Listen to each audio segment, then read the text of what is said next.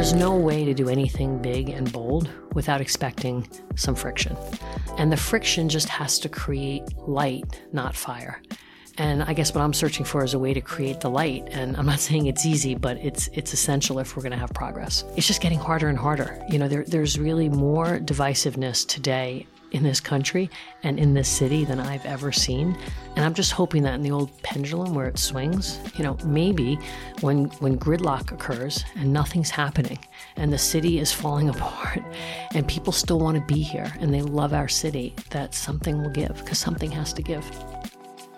That's Maryanne Gilmartin, the founder and CEO of MAG Partners, a development firm in New York with 3 multifamily projects and a commercial building in Manhattan, as well as a big master plan in development now underway in Baltimore. The firm is just over 2 years old, but Maryanne has been a fixture on the New York City real estate scene for decades. She was the president and CEO of Forest City Radnor, which is now owned by Brookfield, where she oversaw projects like Barclays Center and the New York Times building. In 2018, she left to create L&L MAG, a firm with David Levinson and Robert Lapidus. And then she went entirely out on her own venture in late 2019 with MAG Partners.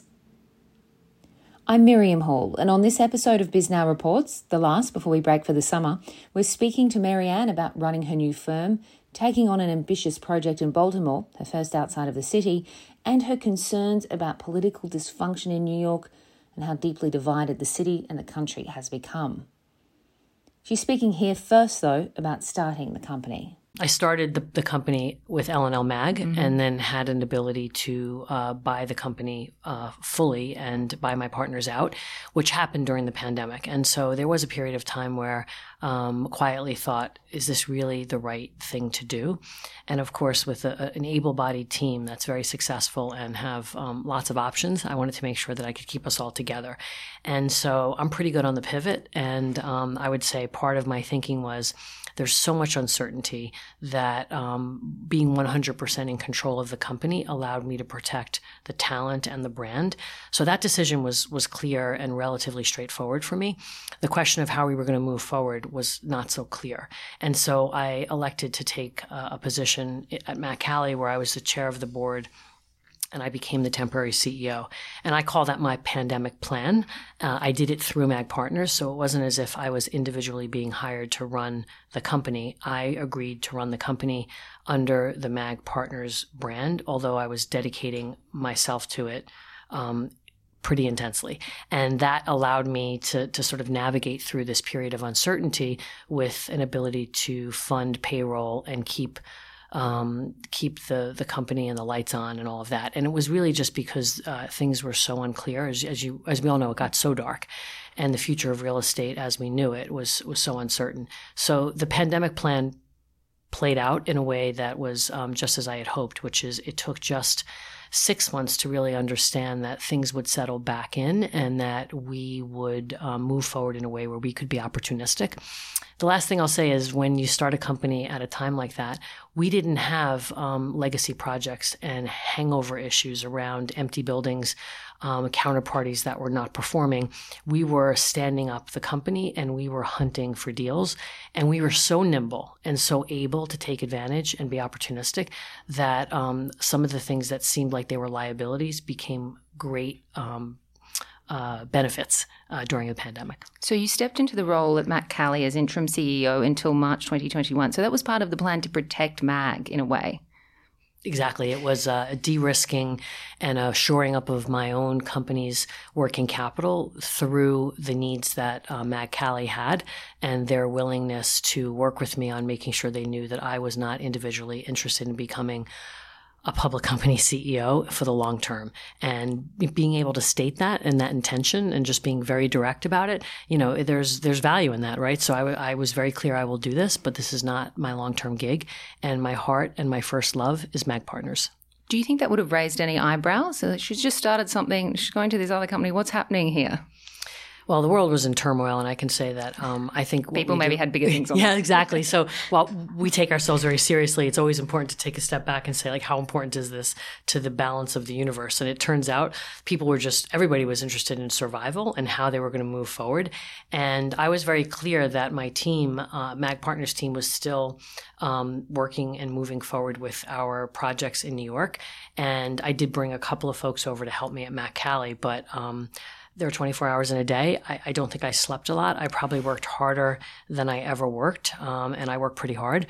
But we are tough, and the team is very nimble. And what I like about it is that muscle memory of building really complicated projects. You know, what we went through building Barclays, Atlantic Yards, our work in Times Square. In many ways, we're hardwired to deal with headwinds. And when we get tailwinds, we almost don't know how to deal with it if it's easy. Let's talk about some of the projects that you have on right now. So you've just announced this month that you are joining Sagamore Ventures and with their plan to build what they're calling like a mini city, which is basically in South Baltimore's Port Covington region. Now, MAG Partners and McFarland Partners is coming on to take on the next phase of that redevelopment and run all the placemaking and the leasing of 5 buildings that are there now.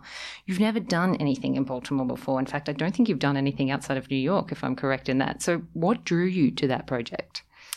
So let me begin by saying the New York metro area, including New Jersey's, really been my front yard, my backyard, and my side yard. So, stepping outside of the metro area was a deliberate decision. We were opportunistic. We weren't clear that it was going to be Baltimore, but we felt like doing business in New York is not easy. The company has a skill set that's in great demand. We started to get a lot of inbounds from second-tier cities that were looking for people who knew how to create place. And if you said, how do you self-identify? I would say to you first, as a placemaker. The word developer comes with lots of connotations. I'm really proud of the fact that we create places. I don't really want to build single buildings, infill buildings in sort of forgettable places in forgettable ways. And so being a placemaker and creating places is the quest that MAG Partners set out to accomplish when we formed the company, to build beauty, to demonstrate that beauty can deliver great value, and to deliver that value not just for the partners and the investors, but for the communities in which we build. That sounds so simple, but it's not the way it works. And so doing that in New York and understanding the importance of the people in the communities and the importance of beauty and high performance is something you can take on the road. And it is not untrue that if you do it in New York, you probably have some real valuable lessons and can do it elsewhere. So it doesn't mean that the business isn't local, because it is. But we were invited into Baltimore by Kevin Plank. We spent about a year and a half studying this opportunity. It's rare that a placemaker is able to take 250 acres with a fully entitled tract of land, 14 million square feet, tax increment financing, a very strong public-private partnership, Goldman Sachs, Kevin Plank as the sponsors of the project. These are very critical ingredients to making change, positive change. And so the first time I met Kevin Plank, I realized that he was geared up and able to be the Dan Gilbert of Baltimore. This is a man who deliberately grew his business in Baltimore when he could have taken it anywhere. So I was really drawn to the idea that his commitment runs really deep in Baltimore. And we are a company that believes in cities. We are a country of cities. There are more people living in cities today than ever in the history of the world. And by 2050, 89% of the U.S. population will live in cities. Our work is working in cities. And so when you look at Baltimore, Baltimore is a city that deserves a future. So as we went deep into the project, we realized, wow, this is game-changing.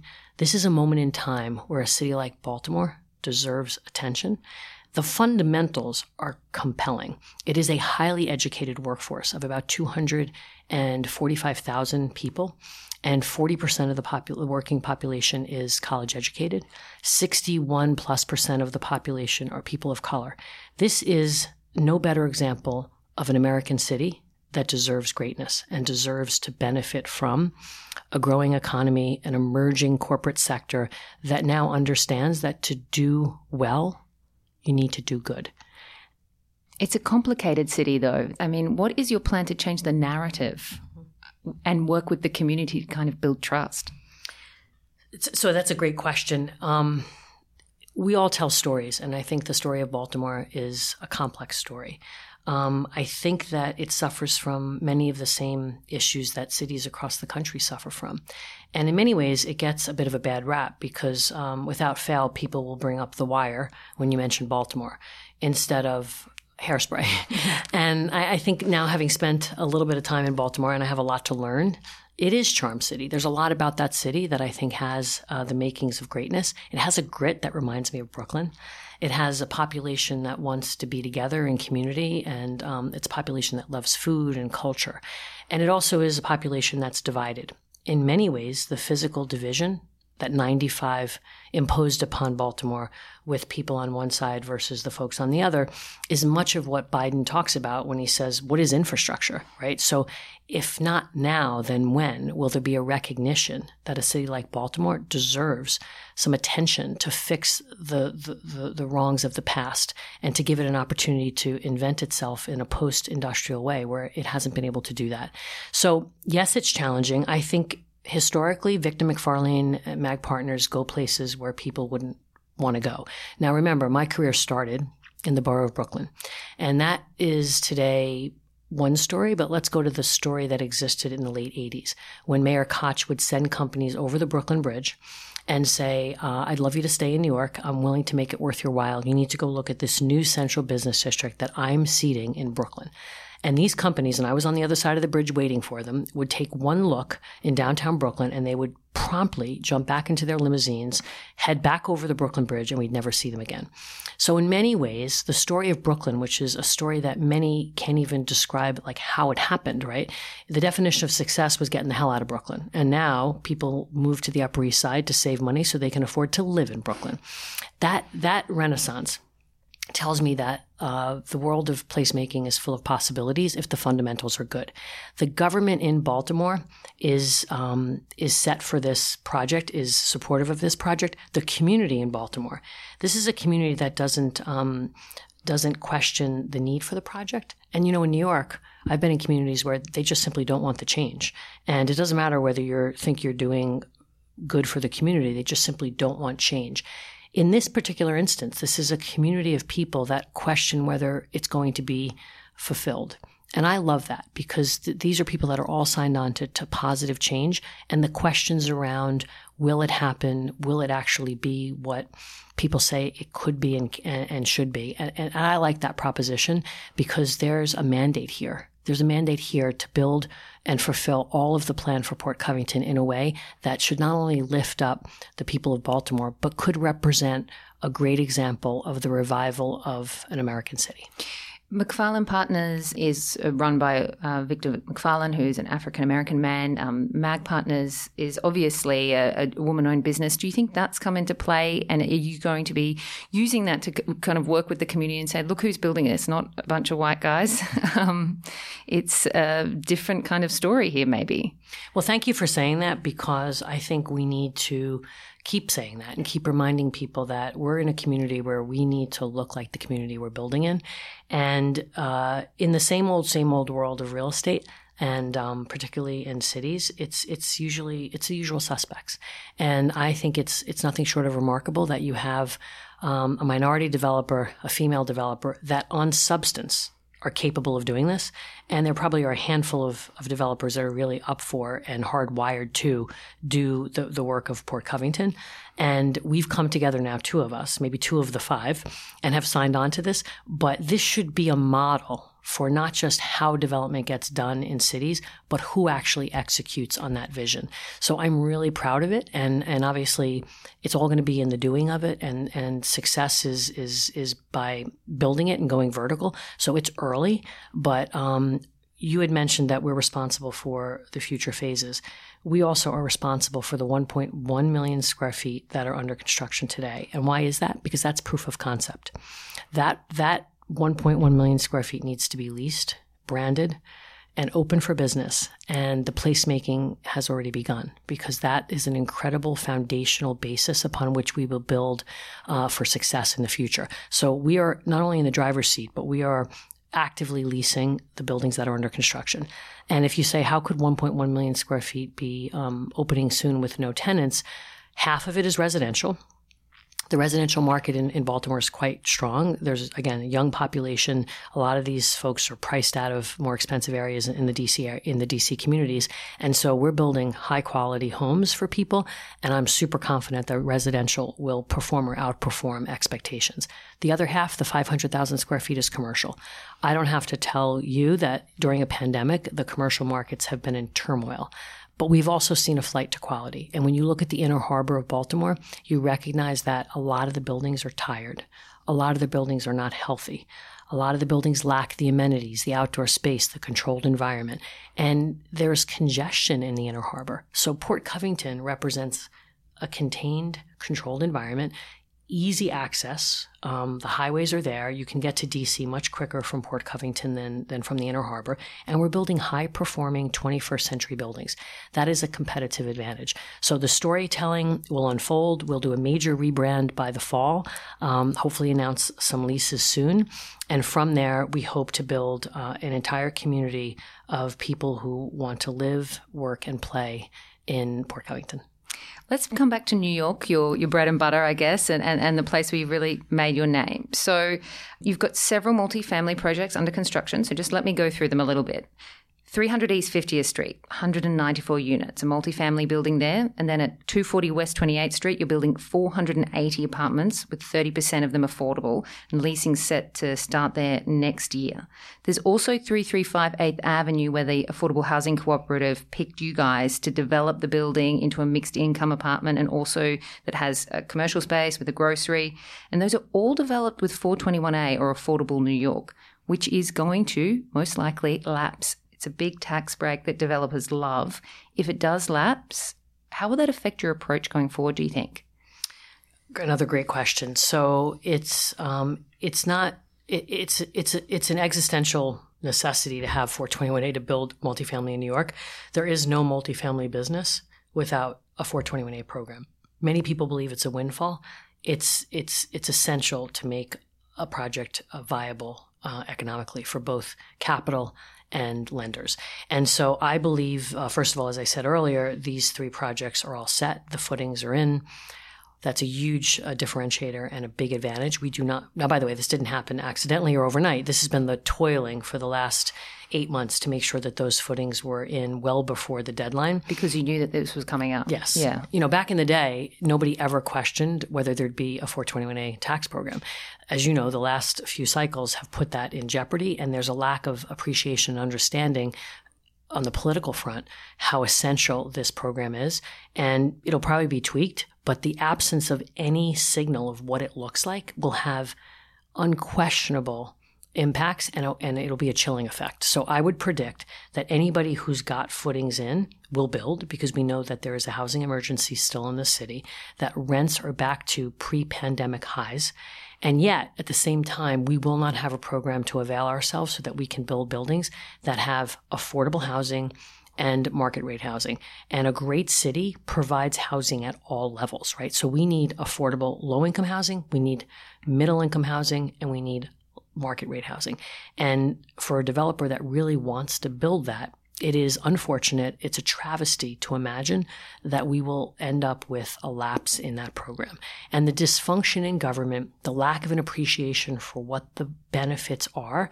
And again, this is math, so it's not mysterious.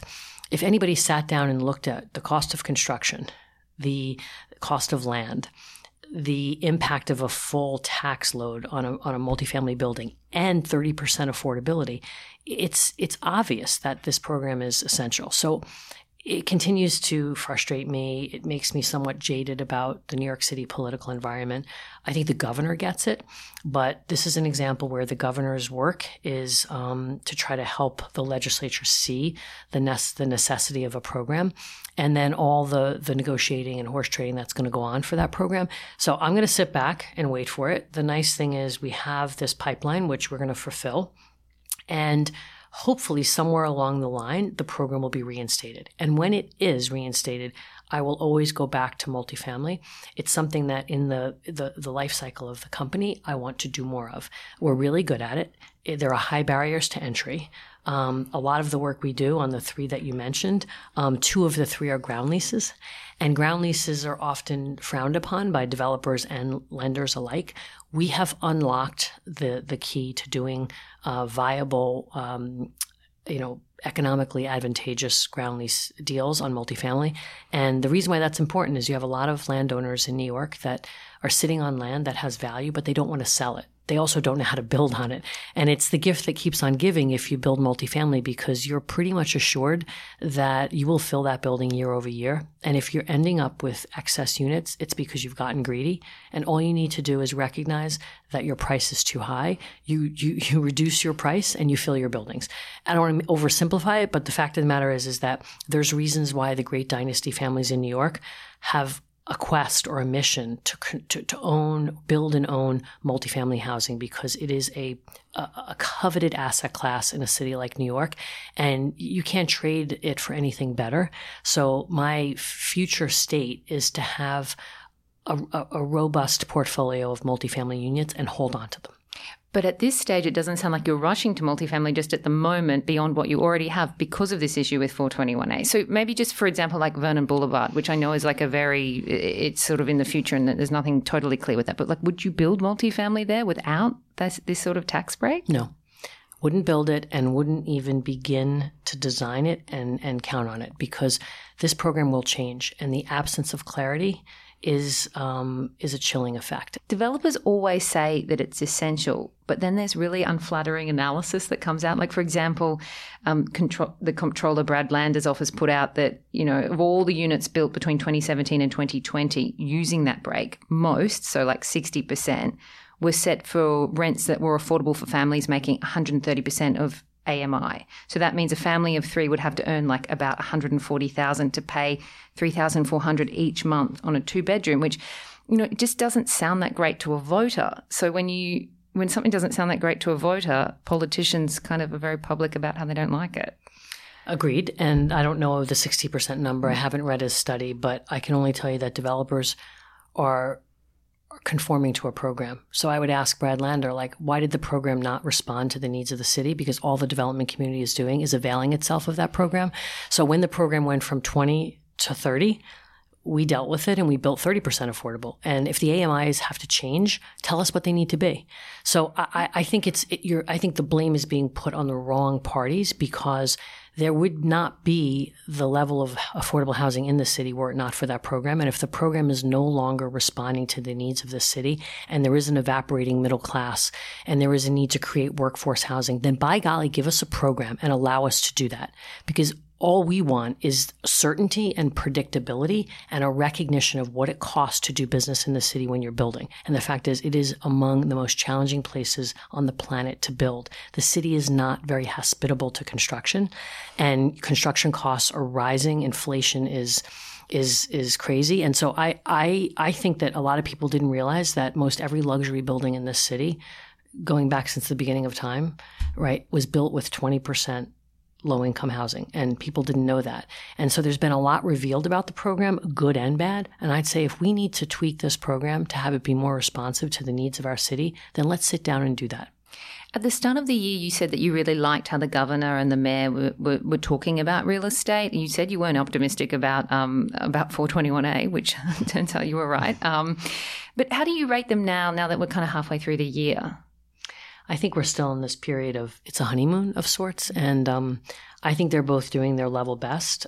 It's not a job I could ever imagine wanting. I think the governor certainly hit the ground running, and I think she's been very impressive. And I think she's run a strong campaign, and I hope that she is successful in getting elected. I know Eric Adams, and I think the mayor is a lover of our city, and I really particularly like that he's not afraid to make the calls, and he's willing to be progressive, he's willing to be moderate, and he's willing to be conservative, all in one sentence, if that's what it takes. And so I think he's his own thinking politician, and he is obviously all Brooklyn, and I have a soft spot for that. I just think he needs a little more runway because it's just a colossal task. And I'm going to say this is one of the most consequential terms for a New York City mayor ever.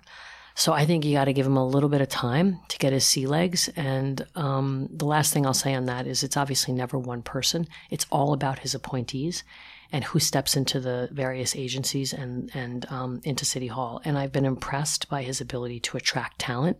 And I think he's capable of empowering the people that have decided to come and work for him, like Andrew Kimball. Andrew Kimball is a giant coup for the city of New York. Why Andrew Kimball wants to go back into government is a separate discussion. But the question for Andrew Kimball. Yes, exactly. But the fact that he's willing to serve New Yorkers with the kind of fresh thinking, bold thinking, and deep skill set that he has, I'm thrilled that he is the head of economic development. And so that's an example of kudos to Mayor Adams for being able to close someone like Andrew.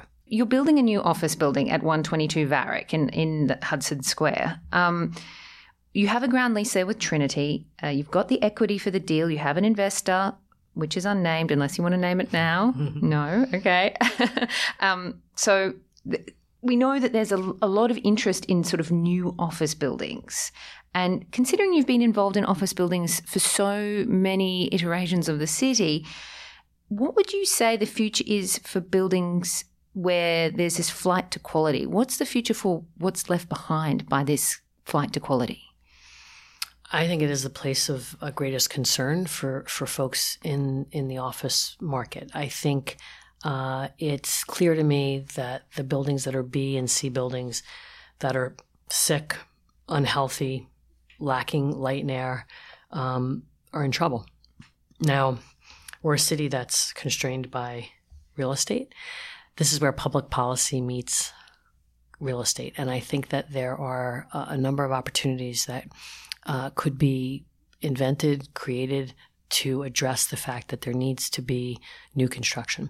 And if you take a little trip around the world, virtually or otherwise, you recognize that, cities of the future, a global city, we need to do a lot of work on our office stock. The average age of a New York City office building exceeds 70 years. That's a problem. And I do like to say that Hudson Yards was not successful because it was easy to get to. So what was it about Hudson Yards? It was that it was high-performing 21st century buildings that companies believed they could optimize their performance in. And so if we think about that, what should happen to 6th Avenue? So I'd like to see a program that was similar to the Midtown East rezoning, where developers are incentivized to take buildings down, repurpose buildings, convert buildings to industries of need. So we know that life science is a budding, fairly nascent business in New York City, something that there's a lot of money lining up for. Not a lot of places where you could build these technological motherboards of life sciences and applied sciences. And so you could create tremendous floor plates if you incentivize developers to take down some of the older building stock. We could certainly use a lot of those buildings for housing. Not every office building can be converted. Yeah, how does that even work with plumbing? I often wonder that, like one toilet per floor? You are adding a lot, but you could let's just say that you're doing the 4 outside walls of a building. If the floor plate lent itself configuration-wise to a residential building, and some of the smaller buildings actually could, then you could, again, assuming that the economics were right and the tax programs and the underlying incentives were there, you could gut a building and you could add all of that infrastructure easily if the land pricing and the building itself were there, or if you took it down and built a residential building in its place. So I think there's an opportunity here, and we have to recycle that office stock. We have to create something better and more becoming of a 21st century city. And this is why I go back to the idea that this can't happen without the public parties. So the city and the state really have to rally behind this. And, I come from a world where I started on the public side. This public-private partnership idea is just fundamentally important to reinventing our city post-COVID. And so I'm hopeful, but there has to be a lot of really big thinking and bold thinking. And then we talk about dysfunctional politics. There's no place for dysfunction when you're trying to reinvent, and you have to kind of figure that out. You're talking about saying you want to get developers and politicians in the same room. That immediately triggers, public concern. Oh, what's going on there? That's wrong. That shouldn't be happening. Has it always been like that? And you obviously want that narrative to change. How do you think that can happen, and what do you think developers should do? So this is where leadership matters, and I think the politicians should rally with the community, and the community should come together with the development community. I think, grassroots, ground up, community-based development is real. And I think that's the way it has to happen. And people can agree to disagree, but we have to be having a conversation. And so if the politicians aren't just looking for a popular thing to say that somehow creates press, but instead are actually interested in getting in a room and talking about how to move forward with the community's interest in hand, I just would say that it would be a different conversation. And I was in Queens on the Long Island City stuff for well over a year and a half. And I had never seen developers come together. There were 4 developers looking at the Long Island City waterfront, wanting to engage with the community and prepared to support change for Queenswood, the public housing NYCHA project. That's the largest in the city of New York. And it was hard to get people to come together and have a conversation because of the optics and the diverging views and the different council races and who was running. It suddenly became not about the community. So somehow we have to come together and recognize that we're all in this for community development that benefits the community itself. And I think there's a way to do that and come up with an economically viable construct. It's just getting harder and harder. There's really more divisiveness today in this country and in this city than I've ever seen. And I'm just hoping that in the old pendulum where it swings, maybe when gridlock occurs and nothing's happening and the city is falling apart and people still want to be here and they love our city, that something will give, because something has to give. When did you start to see that divisiveness really set in, do you think? So look, I spent 10 years of my life on Pacific Park, which was at Atlantic Yards, and the divisiveness was raging. And the narrative, the opposition's narrative, was a hearty narrative that people believed. And then the people that were supportive of the project believed their narrative. 636 public meetings later, I think we probably had a better project. It was not an efficient way to do it, but I think that there were some breakthroughs around how the community gave its input. So there was an Atlantic Yards Development Corporation created so that the community could come together and make recommendations to the governor's office. There were concessions made by the developer to do certain things to address shortfalls in the community, whether it's open space, whether it's affordable housing or infrastructure improvements. So there were things that were done for the benefit of the community, but in some ways it was terribly divisive. And it was then, having built Times Square, MetroTech, projects that had a lot of public-private partnership associated with it, it was a new day. And I think technology, the internet, the ability for people to understand, are there 100 people behind the opposition for this project, or there are 1 million people? And I would tell you that we parsed a lot of the data on the opposition of that project, and we did a lot of polling. And without fail, over 60% of New Yorkers, Brooklynites and New Yorkers, were in favor of Barclays Center and Atlantic Yards. If you read the blogs, you wouldn't necessarily know was the opposition was as long as a piece of string. There's no way to do anything big and bold without expecting some friction. And the friction just has to create light, not fire. And I guess what I'm searching for is a way to create the light. And I'm not saying it's easy, but it's essential if we're going to have progress. So your business is still very young. MAG Partners is only, 2 and a bit years old? Correct. Where do you expect it's going to be in the next few years? You've touched on it a little bit, but what kinds of projects do you expect to be doing, and what kind of legacy do you want from it, considering you already have a pretty big legacy in the city, New York Times building, Barclays?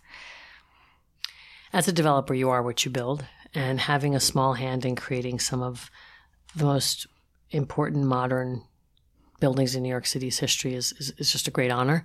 And I consider myself lucky. This is good timing. This is hard work for sure, but it's also being part of a meritocracy where it was always about the best man or woman for the job. But we have a lot of way to go for this to be a truly level playing field for women and for minorities. And now I think my work is as compelling to me as it's ever been, but now I'm in the driver's seat. I don't work for a public company. I don't have a board of directors. It's 100% MAG partners. And that's enormously empowering, a little scary, empowering in a way where I feel like I can chart a course where my legacy becomes, how did I make a dent in the world and what does that look like? And it's really about my children and about wanting them to have hope and believe in possibilities. And if I'm able to reshape the world of development in a way that makes it more democratic, more diverse, more inclusive, and more beautiful, I'll be so proud. And I think that my work is underway, but it's not done yet. And you might say to me, well, when do you know that it's done? And I can tell you that the team that I have, which is an amazing team, have a lot of staying power. So now I view my job as being Chief Talent Officer, being in charge of creating a platform that can exist well beyond my time in it. And I'm going to set it up in a way where I've got at least two decades left in me. And I do love what I do, so it's really not work. And I want my children to be proud of the work that I did. I want them to be proud of the cities in which I worked. And I want my team to believe that we've created a landscape, a skyline, and places on the ground that may change people's life for the better. And so I think I'll know when I'm there, but I'm not there yet. I'm actually nowhere near where I want to be. You can call me ambitious, but I think that there is just a lot of work to do. And unfortunately, and I'll just be honest with you, Miriam, there's not a lot of women doing it. And I'd love for it to be some forgettable moment because there's so many women that don't come from real estate dynasties that are actually standing up companies and doing this work across the globe. It's a work that women are really good at by their very nature because it's a lot of synthesizing of disparate information, being organized and being collaborative. And women, particularly women who raise families, you need to collaborate to survive. And you also, you build teams so that you could be successful at home and at work. So the work of a developer is quite conducive to the mind of a woman. And there's nothing that should stop women from going into the field. And, living by example and showing people that you can be a mother and a developer, and that developers don't eat their young, and that we are actually people who care deeply about cities and about communities and about families. And so, again, I don't want to make it about there's only some small few of us doing it, but there aren't enough of us doing it to satisfy me. And now I spend much more time mentoring. I spend much more time believing that in the boards and the rooms and the C-suites that I can now be in, I can fly that flag and I can carry that message more effectively than I could 20 years ago. So my work really has to change. And deal making and finding pipeline is one of the most enjoyable activities of my profession. So the challenge for me is to cultivate a team that's capable of doing all that, and then creating a perch from which I can give people opportunities, and I can say what has to be said, which is that the world is a very different place, and all of us have a place in it. And for those of us that people of color, women should feel as if this is an industry where they can prosper, not by compromising who they are and what they believe in, but because of who they are and what they believe in. Marianne, thank you so much for doing this. I really appreciate it. Well, thank you for your time. Thanks for listening. It's always a pleasure.